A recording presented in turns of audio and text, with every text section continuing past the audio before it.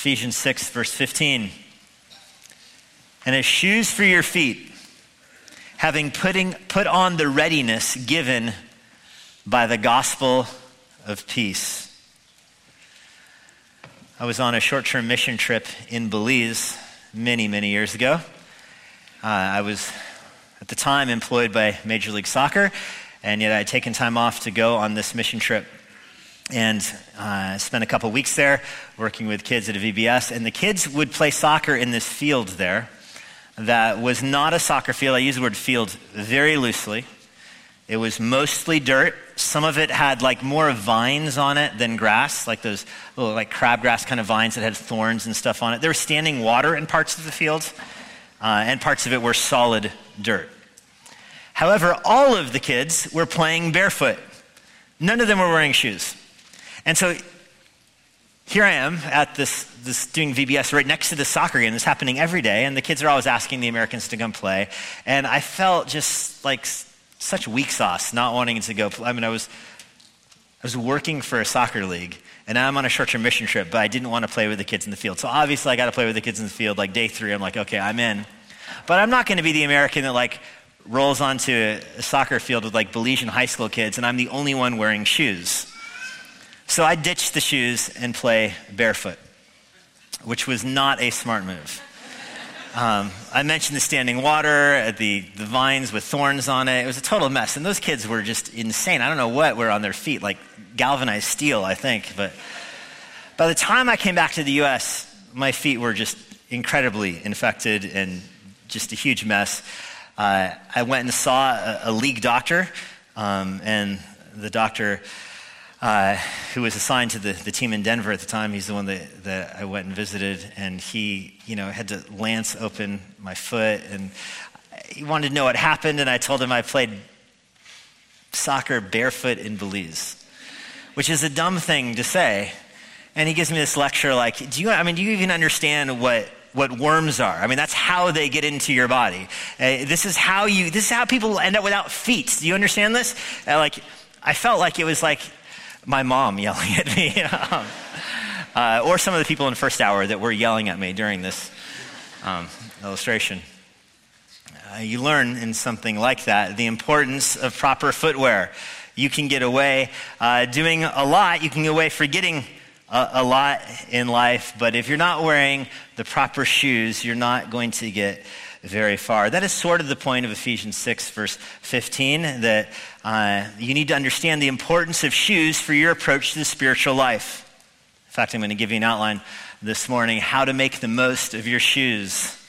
How to make the most of your shoes. Now, somebody this week commented that as we're going through the spiritual armor, that it seems very masculine. Last week we were talking about armor for warfare and, getting conscripted into the Lord's army kind of language, and it has kind of a masculine push to it. Are these uniquely masculine descriptions here of the spiritual armor? And the answer is no. These descriptions apply to both men and women equally. And so today, I'm going to give you 2 competing outlines. One will be in blue, one will be in pink, and you can choose which outline is most applicable to your own life. So how to make the most of your shoes. There's a manly way to read that heading, and there's a feminine way to read that heading, and do what you want. The first point is you have to find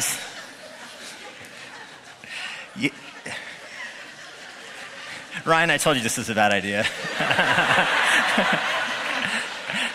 The first point, you have to find the right shoes for the job.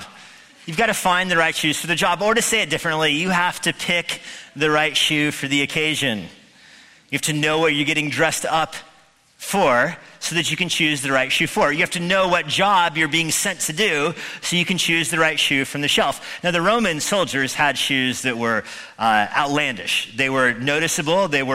Everything about the Roman soldier stood out. I mean, the helmet was outrageous. It was designed to be easily identified in a crowd. I mean, it was basically having like a standard raised above his head. Every Roman helmet was like that. I mean, these dudes stood out. Their fabric outside of them was bright red. Their shield was noticeable with big insignia on it. I mean, these guys stood out, and that was the point. The shoes stood out. The shoes were, first of all, they were high tops. They went up over their ankles. to keep them from rolling their ankles when they were digging in. But secondly, they had about a half inch of leather at the bottom, and the leather on the bottom was put in layers. And then through the leather, they had nails sticking out of them, like picture football cleats. And so they put one leather down, nails through the leather, another leather on top of that to keep the nail from digging into the feet. So the soldiers were basically wearing what we would describe as cleats.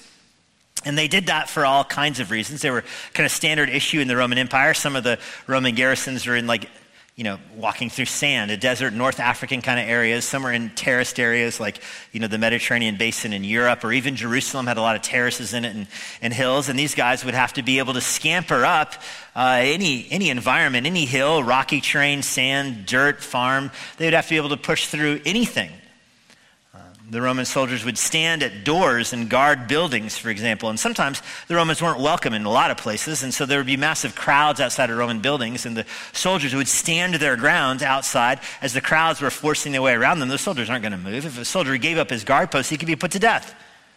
And so they had these shoes that were designed to help them stand in place.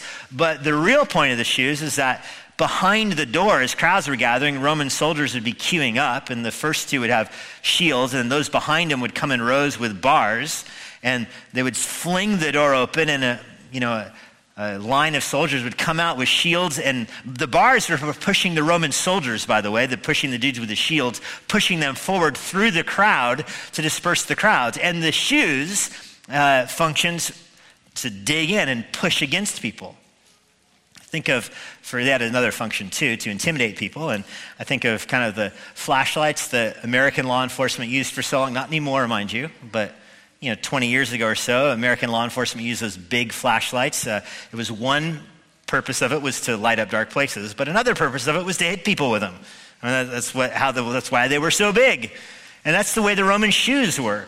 They were designed to dig in, but also once you burst into the crowd, you're running over people, you're stepping on people, you're kicking at people, those Roman soldiers were, to get them to disperse. And so the shoes were noticeable. Nobody else had shoes like that. But the Roman soldiers did. A Pharisee wouldn't. If you were a scribe, you wouldn't have shoes like that. If you were a farmer, you wouldn't have shoes like that. If you worked in the home, you didn't have shoes like that. The only people that had these shoes were the Roman soldiers. And they were good for kicking people and scaring people and digging in against a crowd. That's how they functioned. American military has a similar kind of concept. When you think of, like the infantry level, people get the same shoes, but the more elite units, when this person gets selected for an elite unit, they go through kind of a rigorous examination of their feet to get them the right shoes. They're individually outfitted for their boots by a professional using computerized equipment that measures their gait and their gait analysis and foot construction. And they have individual orthotics made as when the person finally makes it through all that training, they get just scores of different boots, scores of different shoes. And they keep them in a locker that's, by the way, the size of a garage. And when they get a specific mission assigned, they think about what the mission is and they choose the right shoes for that mission. That's the way they function. The point here in Ephesians 6:15 is that you have to understand that you have the right shoes for the job.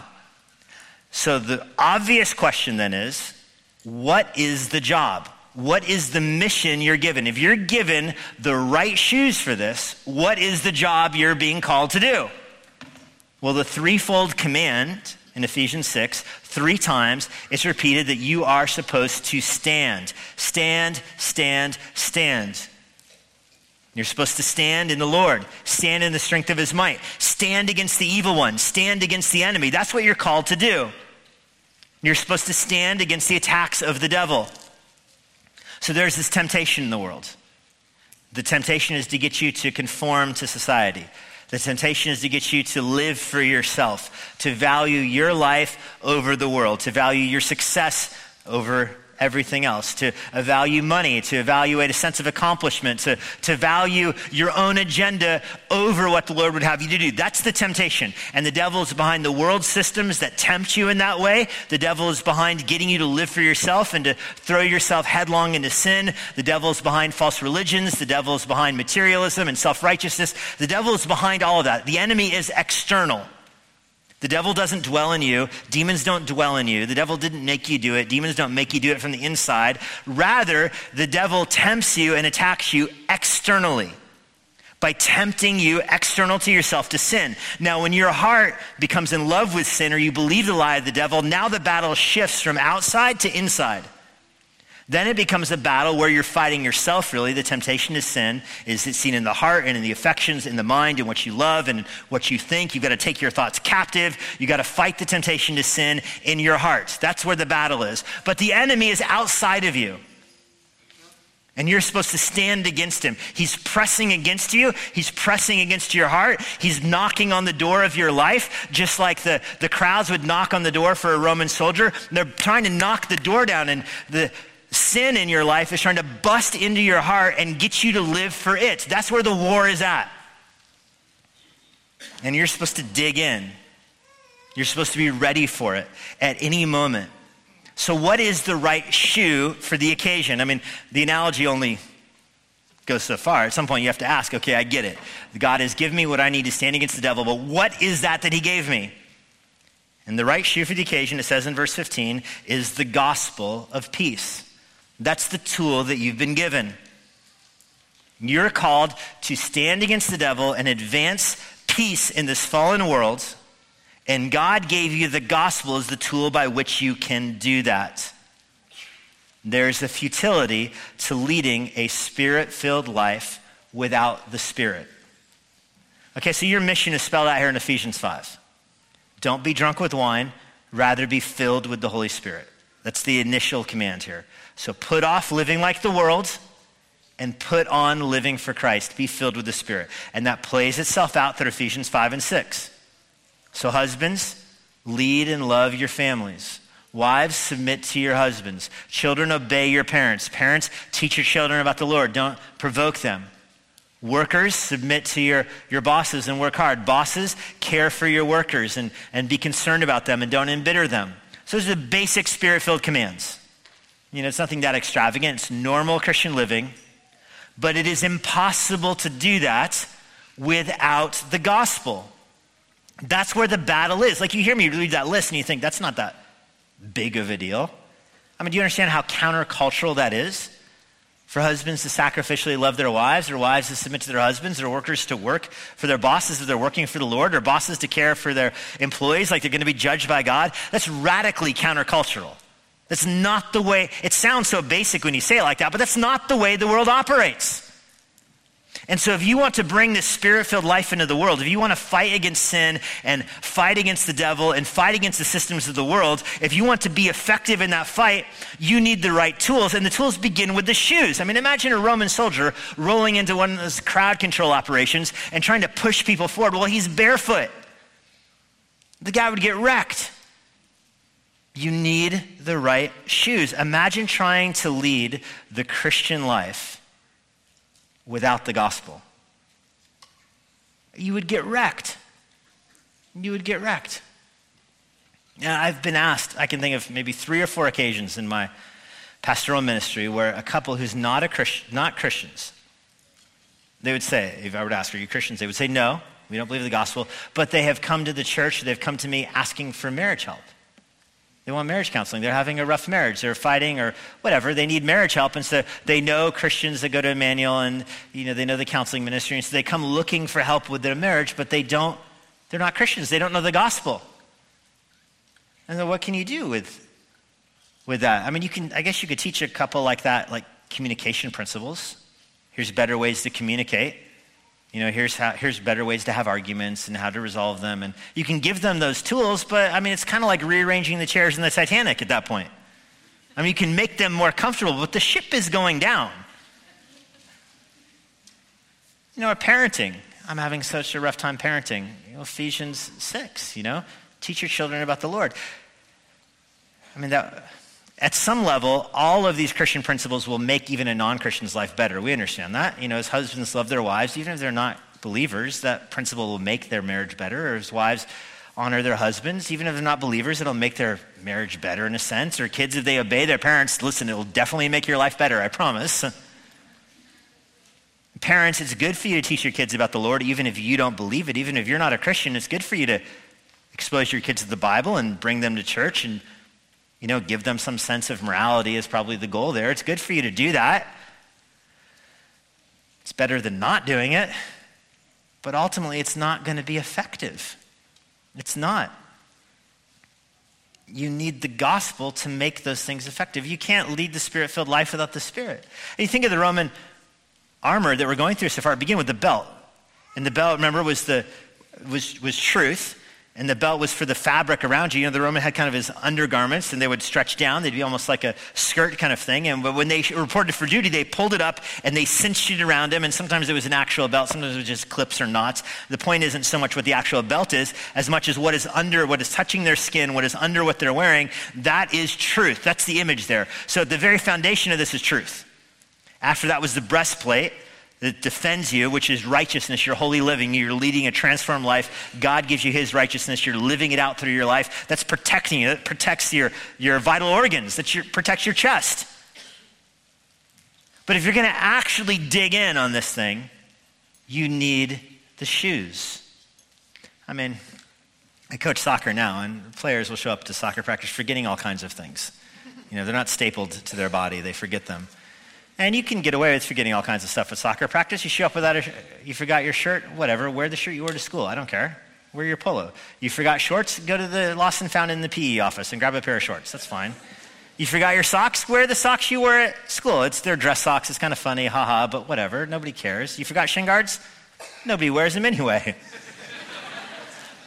But you forgot your shoes. I can't help you. Nobody can help you. You forgot your shoes. You can't practice barefoot. See the previous illustration. You can't wear your dress shoes that you wore to school. Your parents will kill me. If you didn't bring your shoes, you can't do anything. So your challenge here, your call is to lead the Spirit-filled life. To put off drunkenness and put on being filled with the Spirit. To put off living like the world and put on living the Spirit-filled life. You cannot do that if you don't possess the gospel. Since Adam sinned, our feet have been naturally accustomed to walking in darkness. Adam walked his way out of the garden. Remember Adam, the first human being? He and his wife sinned. And they had to literally walk out of the garden. They left the place where life was easy and with their own 4 feet walked into the place where life would be difficult and hard. Thorns would hurt. They would die. They would be buried. That is the human life. You right now are born in this world with feet that are leaving, walking away from God. Walking into the world where it is hard, suffering in the world, and you find this out. As you walk away from God, as you say, I don't know if I believe the Bible, whatever, I'm going to walk away from it with my life, you find that life is hard. It hurts your feet, so to speak, because you don't have the right shoes for this world. Your feet are going wherever you want them to go. Job 13, verse 27, just an incredible verse about the futility of trying to lead a life without the Spirit. Job says, God, you put my feet in the stocks and you watch all my paths. You set a limit for the soles of my feet. Man wastes away like a rotten thing, like a garment that is moth-eaten. What Job is saying there, let me translate that for you. What Job is saying is that because he's not able to walk as God commands him to walk, his life is wasted. It's like his feet are bound in the stocks and he's supposed to walk. A prisoner might be shackled to the legs. What's he going to do, run away? He can't get very far. He keeps falling. That's what life is like without the Holy Spirit. You're just falling all over the place and you think you can live without the Lord and you just keep hitting your head. It's interesting when God calls Moses back in Exodus 3, it says, Moses, come here. And Moses says, who's talking? All I see is a burning bush. Who's talking? And God says, it's me, the Lord. I want you to take off your shoes because you are standing on holy ground. In other words, you want to approach the Lord, you recognize that you've got to shed your shoes. You want to approach the Lord, you want to come to faith in Jesus, you've got to take off the way you've been walking before. There's a repentance involved. You take off how you've been living to approach God, because God and his word is holy. You understand with the spiritual armor here, you're not talking about your own effort, your own strength. You're not talking about working your way to God. You're not talking about trying to climb the mountain with your own feet to get to God. That's not what this is about. This is about taking off the shoes you were born with and finding the shoes that God has made fit for the challenge of leading the Spirit-filled life, namely the gospel. If you want to approach God, you have to approach God through his terms, and God says the only way to approach him is through Jesus Christ. You cannot approach him through your own work. Because Jesus is the way to approach God, by the way, because earlier I said every human feet wander away from God. The one exception to that is Jesus' feet. Jesus was fully human, but he didn't wander away from God. He obeyed God in everything. He led the perfect life. And so your feet are prone to wander. Jesus' feet follow the path of the Lord, but his life ends by him taking your sin and his feet getting pierced. He's crucified, nails through his feet, because your feet wander away from the Lord. But through his feet being pierced, your feet can be cleansed. Your feet can be changed. When you come to faith in Christ, he gives you new feet, so to speak. Psalm 40, verse 2. David talking about how wonderful it was to be rescued by the Lord. He says, you drew me up from the pit of destruction, out of the miry clay, and you set my feet upon a rock, and you made my steps secure. Before you know the gospel, your feet are wandering away from God, doing whatever you want to do with your own heart, and you keep hitting your head over and over and over again. When are you going to learn? Then you come to Christ, you take off the way that you were living, and you look to the feet of Christ that were pierced for you, and he gives you new shoes. Number 2, you have to lace them up. You get the shoes of the gospel, lace them up. Or, to borrow a phrase that for a period of parenting is the most common expression used in the foyer of your house, you have to tie your own shoes. You know what I mean by that? Like little kids, they can't, littlest kids, they can't even reach their feet. Their arms are this long. But then they get to a phase where they can actually reach their feet and they put on their shoes and they're the Velcro shoes, and that's wonderful. And they upgrade, around 6 or whatever age, they upgrade and they get some laces in their shoes, and then you're back to step 1 again. It's like the parents tying the shoe, and you got to learn to tie the shoe backwards or through your kid's legs. It's a huge mess. It takes forever. When you see parents with kids that age that are 30 minutes late everywhere, it's because they were tying all their kids' shoes. You tie one, and then by the time you get to the other, they untie the first one. And there's a glorious day when they learn to tie their own shoes. And the angels rejoice. It seems like you have so much more time in your life. And a few months later, they regress, of course, that, where they're back to, I don't want to tie my shoes. Can you tie my shoes? They remembered what it was like in the golden era. So you're getting out the door, shoelaces everywhere, and you're like, tie your own shoes. Mercy, child. You got to actually put the shoes on. If I've got yard work to do, step 1 for me is I might wear my work boots. I might wear shoes I don't care about. They can get muddy, whatever. I'll choose them. I'll go to put them by the door to wear, and then I'll get distracted. There's something important on my phone or something, who knows what. And 15 minutes later, my shoes are still sitting by the door. And my lovely wife might even ask, are these your shoes out? What? Yeah, I was just going to wear them. I was just going to get to work. I was just going to go do what I was planning on doing. I was just about ready to do it. The point is, it's not enough to identify the shoes that you need to wear. You have to actually, and hear me out, you have to actually put them on your feet. You got to actually kit up and get the shoes on, and for you to do anything with them. And one person this week told me that in the Army, this is what happens. Earlier I was talking about a more elite unit, but in the Army, and every infantry unit basically gets the same boots. And everybody's assigned basically the same boots, but immediately when they get them, the soldiers will get to work. They modify their boots to match their feet. Somebody after first hour told me he got the boots, and he even make it back to his dorm before he already ripped the soles off of his shoes. They get to work right away. You replace the soles, you replace the inserts, you stretch the leather, you experiment with different kinds of socks and thickness of socks to find the perfect balance for your foot, your gait, how you walk, where you're walking, how your foot is shaped. You and your roommate both might have size 10 shoes, but they're not the same size 10s, of course, and so you go to work to make it exactly your own boots. That's what Paul is describing here. You have to have your feet actually shod with the gospel of peace. And shod is a very weird word. You probably never use that word unless you're talking about a horse. But it's something strange in the Greek here. It's a middle, the voice is middle here. That middle, of course, is when you do something yourself. Active is you do something to someone else.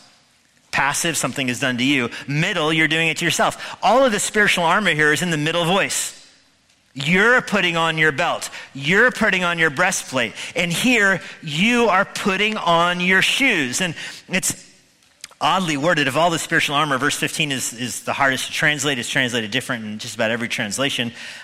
Because the first word in the Greek here is the middle voice for having your shoes put on you. Like it's almost like you discovered your shoes. You look down and whoa, you already put your shoes on. That kind of epiphany here. Like you got your belt, you got your breastplate. Whoa, my shoes are on. But you put them on. You had to put them on for yourself. That's the idea. It's not enough to know the shoe is the right shoe for the job. You got to put it on. Now let me put it to you this way. It's not enough to merely know the gospel. You have to make the gospel your own. You have to appropriate it for yourself. Knowing the gospel, it's not a quiz you have to pass. It's something that you have to own. You have to believe. Now, listen, knowing the gospel is the minimum to get to heaven, but it is not sufficient.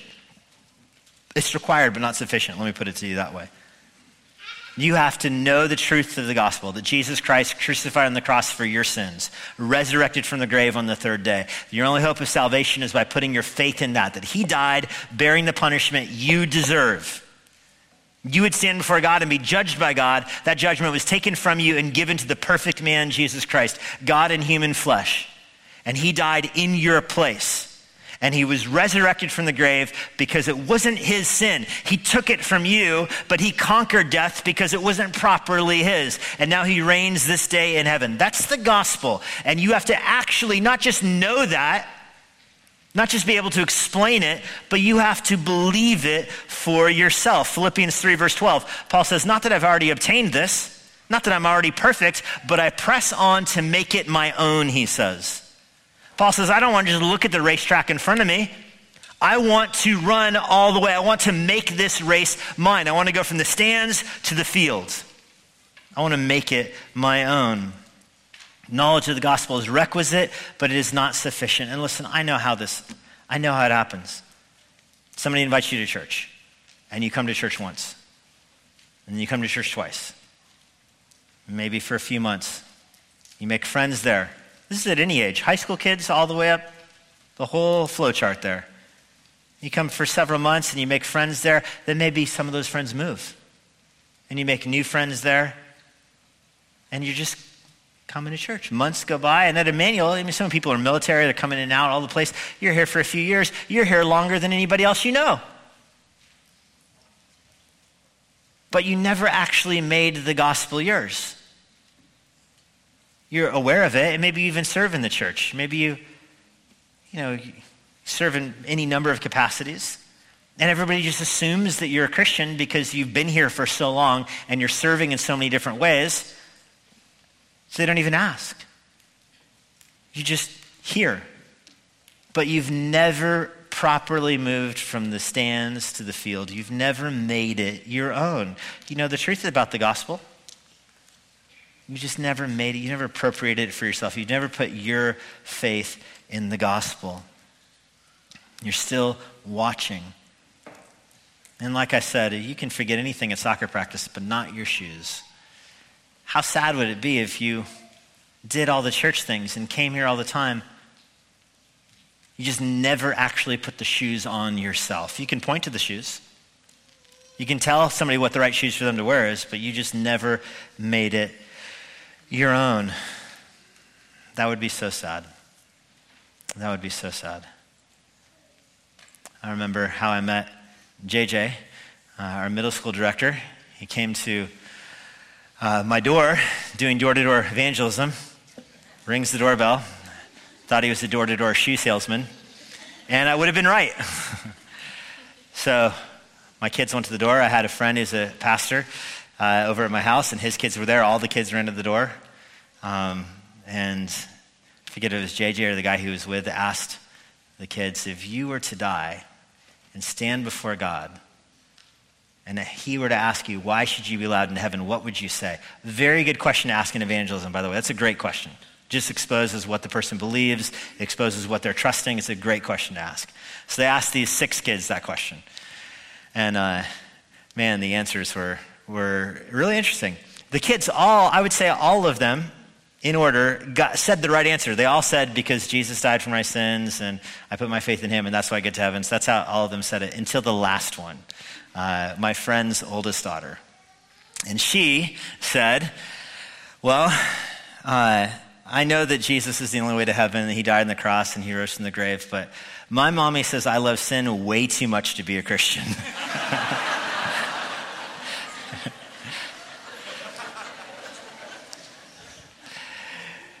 You know, she was probably the most truthful one in that conversation. That shows you the difference. Like, I feel like in some sense, she got it. Like, that's the truth of the gospel. But have I actually made it my own? Do I actually believe this thing? You know, I mentioned when Moses was called by Yahweh, he had to take his shoes off to approach the burning bush. Not very long later, not very long after that, is the first Passover. And God commands Moses to tell the Jews, whenever you eat the Passover, not just this first time, but whenever, it will be a statute throughout the history of Israel. Whenever you eat the Passover, you eat it in your own home. You cut the throat of the lamb, you spread the blood on the doorpost, and you gather around as a family, and you all must wear your shoes, it says. It's Exodus 12, verse 11, which is a very strange thing to say. In the ancient Near East, you don't wear shoes in the house. It would be filthy. It'd be incredibly offensive to wear your shoes in your own house even, much less shoes are what you put on when you need to go to the facilities. It's not what you put on when you're in your house, except for Passover. Passover, your shoes are on your feet. Why? Because it's your way of saying that I am going to obey whatever God calls me to do. God, you want me to run? I'll run. You want me to run into the water? I'll run into the water. You want me to run into the Red Sea? I'll run into the Red Sea. You want me to plunder the Egyptians? I'll do that. You'll pass over my family. You won't take the life of my firstborn because of the blood that's my substitute. But I will obey you. I have my shoes on. I'm ready for the battle. Thirdly, and you got to get to work. You find the right shoes, you lace them up, and then you get to work. Or you pick the right shoe for the occasion. You have your kids tie their own shoes, but then this one. Fashion is confidence. You got the right shoe on for the occasion, you got to go rock it. You got to go wear it with confidence. You pick the right shoe for the occasion. It's fashionable, it's stylish. Now you got to wear it. You got to actually go out with it and look good with that shoe on. That's what I mean by fashion is confidence. Now, when I ran this outline by one of the other pastors, I won't tell you his name, but his initials are Steve Hawley. He told me I needed several more in the pink box. He said, is anybody else going to be wearing these same shoes? How do these shoes make my leg look? And I told him I would never say that from the pulpit ever. It's just not acceptable. So that's the list in the pink box there. So you know the right shoe, the gospel. You've put it on yourself. Now you have to get out into the world. Listen, for the soldiers, the shoe was not a fashion statement. They weren't making the Roman soldiers, Paul is likely writing this looking at a Roman soldier. He's likely in custody as he's writing the book of Ephesians. There's a Roman soldier who's keeping guard over him. He's probably working through the armor as the guard is looking at him. He's like, okay, helmet, shield, breastplate, shoes. The dude who's on jail duty, practically desk duty, is wearing those shoes. It's because a Roman soldier's not going to show up to work even if he's on desk duty without those shoes on. He doesn't know when he's going to be called to action. He doesn't know when a mob is going to show up. He's ready to roll at any moment. So you know the gospel. You appropriate it for yourself. And now you've got to get to work. As I mentioned, for a soldier, the boot is not a fashion statement. It's about efficiency. I mentioned earlier, a combat controller or a special forces person, why does the government spend money to analyze his gait through computer technology and to all of that? Not so he feels good about himself and so he feels esteemed, because his next mission might be parachuting in 15 miles from a country's border, walking into the other country, doing what he needs to do there, walking 15 miles back out to be picked up, all before the sun rises. That's why he needs the right shoe. If he doesn't have the right shoe, he could die. His mission could fail. This is the point here. You get it through all this in verse 15. You've put on the gospel. Notice the phrase. It's the gospel of readiness. You're ready for this. You put it on because you're ready to get to work. So now get to work. Carry out the mission. There's something about having the right shoe that gives you the confidence to do that. It was Bette Midler who said, with the right shoes, a woman can conquer the world. We live in an age of doubt. We live in an age of compromise. We live in an age of uncertainty. And you as a Christian have put on the studded shoes of certainty. You've laced them up. You have confidence about how to interact in this world. You know, many of the spiritual armor here is not unique to Paul. He's drawing this imagery from Isaiah. We looked at some of these verses last week, so I won't repeat them all again. But Isaiah 52 verse 7 makes this point. How beautiful upon the mountains are the feet of him who brings the good news, who publishes peace, who brings good news of happiness, who publishes salvation, who says to Zion, your God reigns. What's happening in Isaiah 52? The Assyrians are attacking. They're killing everybody. Isaiah is not saying it's good to tell everybody, hey, don't worry, you're being slaughtered, but there is peace. That's what a false prophet says. A false prophet says peace, peace, when there is no peace. This is prophetic. This is looking forward to what you might be familiar with else is in Isaiah 52. It's that the Savior is going to come. He's going to have his hands and his feet pierced. He's going to be crucified. He's going to be stricken for our afflictions. He's going to be smitten for our transgressions. That's what's happening in this chapter. Israel's looking to their future, and one day the Savior is going to come, and the feet of those who bring that good news are going to be well received. The feet of the people who go into the world and say, there's a way for you to be right with God, that person's going to be esteemed.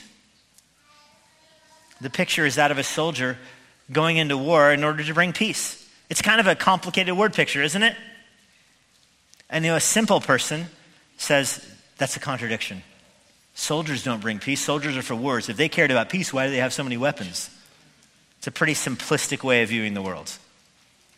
A slightly more robust or sophisticated way of viewing the world is recognizing that the better outfitted a soldier is, the more likely he is to bring peace. Sometimes peace is only achieved through conflict. Sometimes peace only comes through war. It's not a contradiction. That's Paul's imagery here. You have the shoes of the gospel, which are the preparation for peace.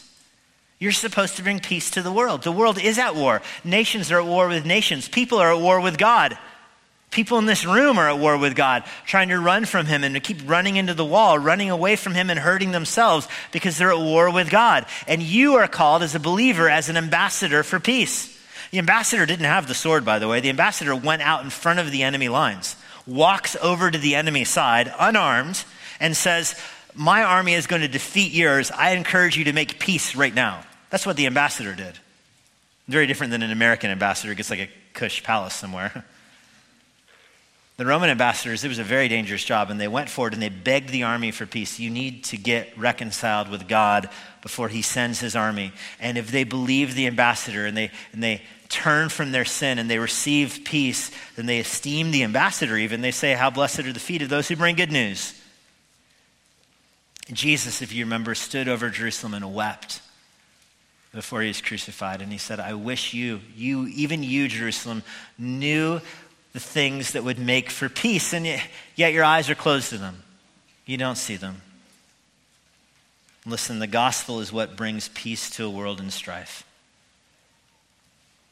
Don't get all dressed up for nothing. Don't put on the shoes of the gospel and then not plead with people to come to faith, to be quiet at work or quiet around your neighbors or quiet when you have the good news of salvation. You have the shoes on your feet. Don't be afraid to walk in them. The gospel is what God gives you to bring strife, to bring peace in a world filled with strife. And it can bring peace to you. If you're here this morning and you have never given your life to Christ, I want you this morning to see that you can have peace with God. You can have peace with God through faith in Jesus Christ. He has shoes that fit you. Lord, we're grateful for the gospel. It is the good news of Jesus Christ that he died for our sin and rose for our justification. In some sense, it's a Cinderella story. It's the shoe that changes the world. The gospel comes into our lives and gives us new hope. I pray for our congregation and pray that we would be ones that are marked by the gospel of peace, ready to lead a life of peace, to advance the cause of peace in this world. We know the peace that you are a herald of is the peace between God and man. So I pray for people's hearts, they would have faith in you and would be reconciled to you this very morning. I give you thanks for that in Jesus' name. And now, for a parting word from Pastor Jesse Johnson. Thanks for joining us. If you're in the Washington, D.C. area, I would love to see you at Emmanuel Bible Church. For more information on our church or our current service times, go to ibc.church. For more information about the Master's Seminary and their Washington, D.C. location, go to tms.edu. I hope this resource has been a blessing to you, and it helps you seek the Lord daily, serve others around you, and share the gospel with boldness.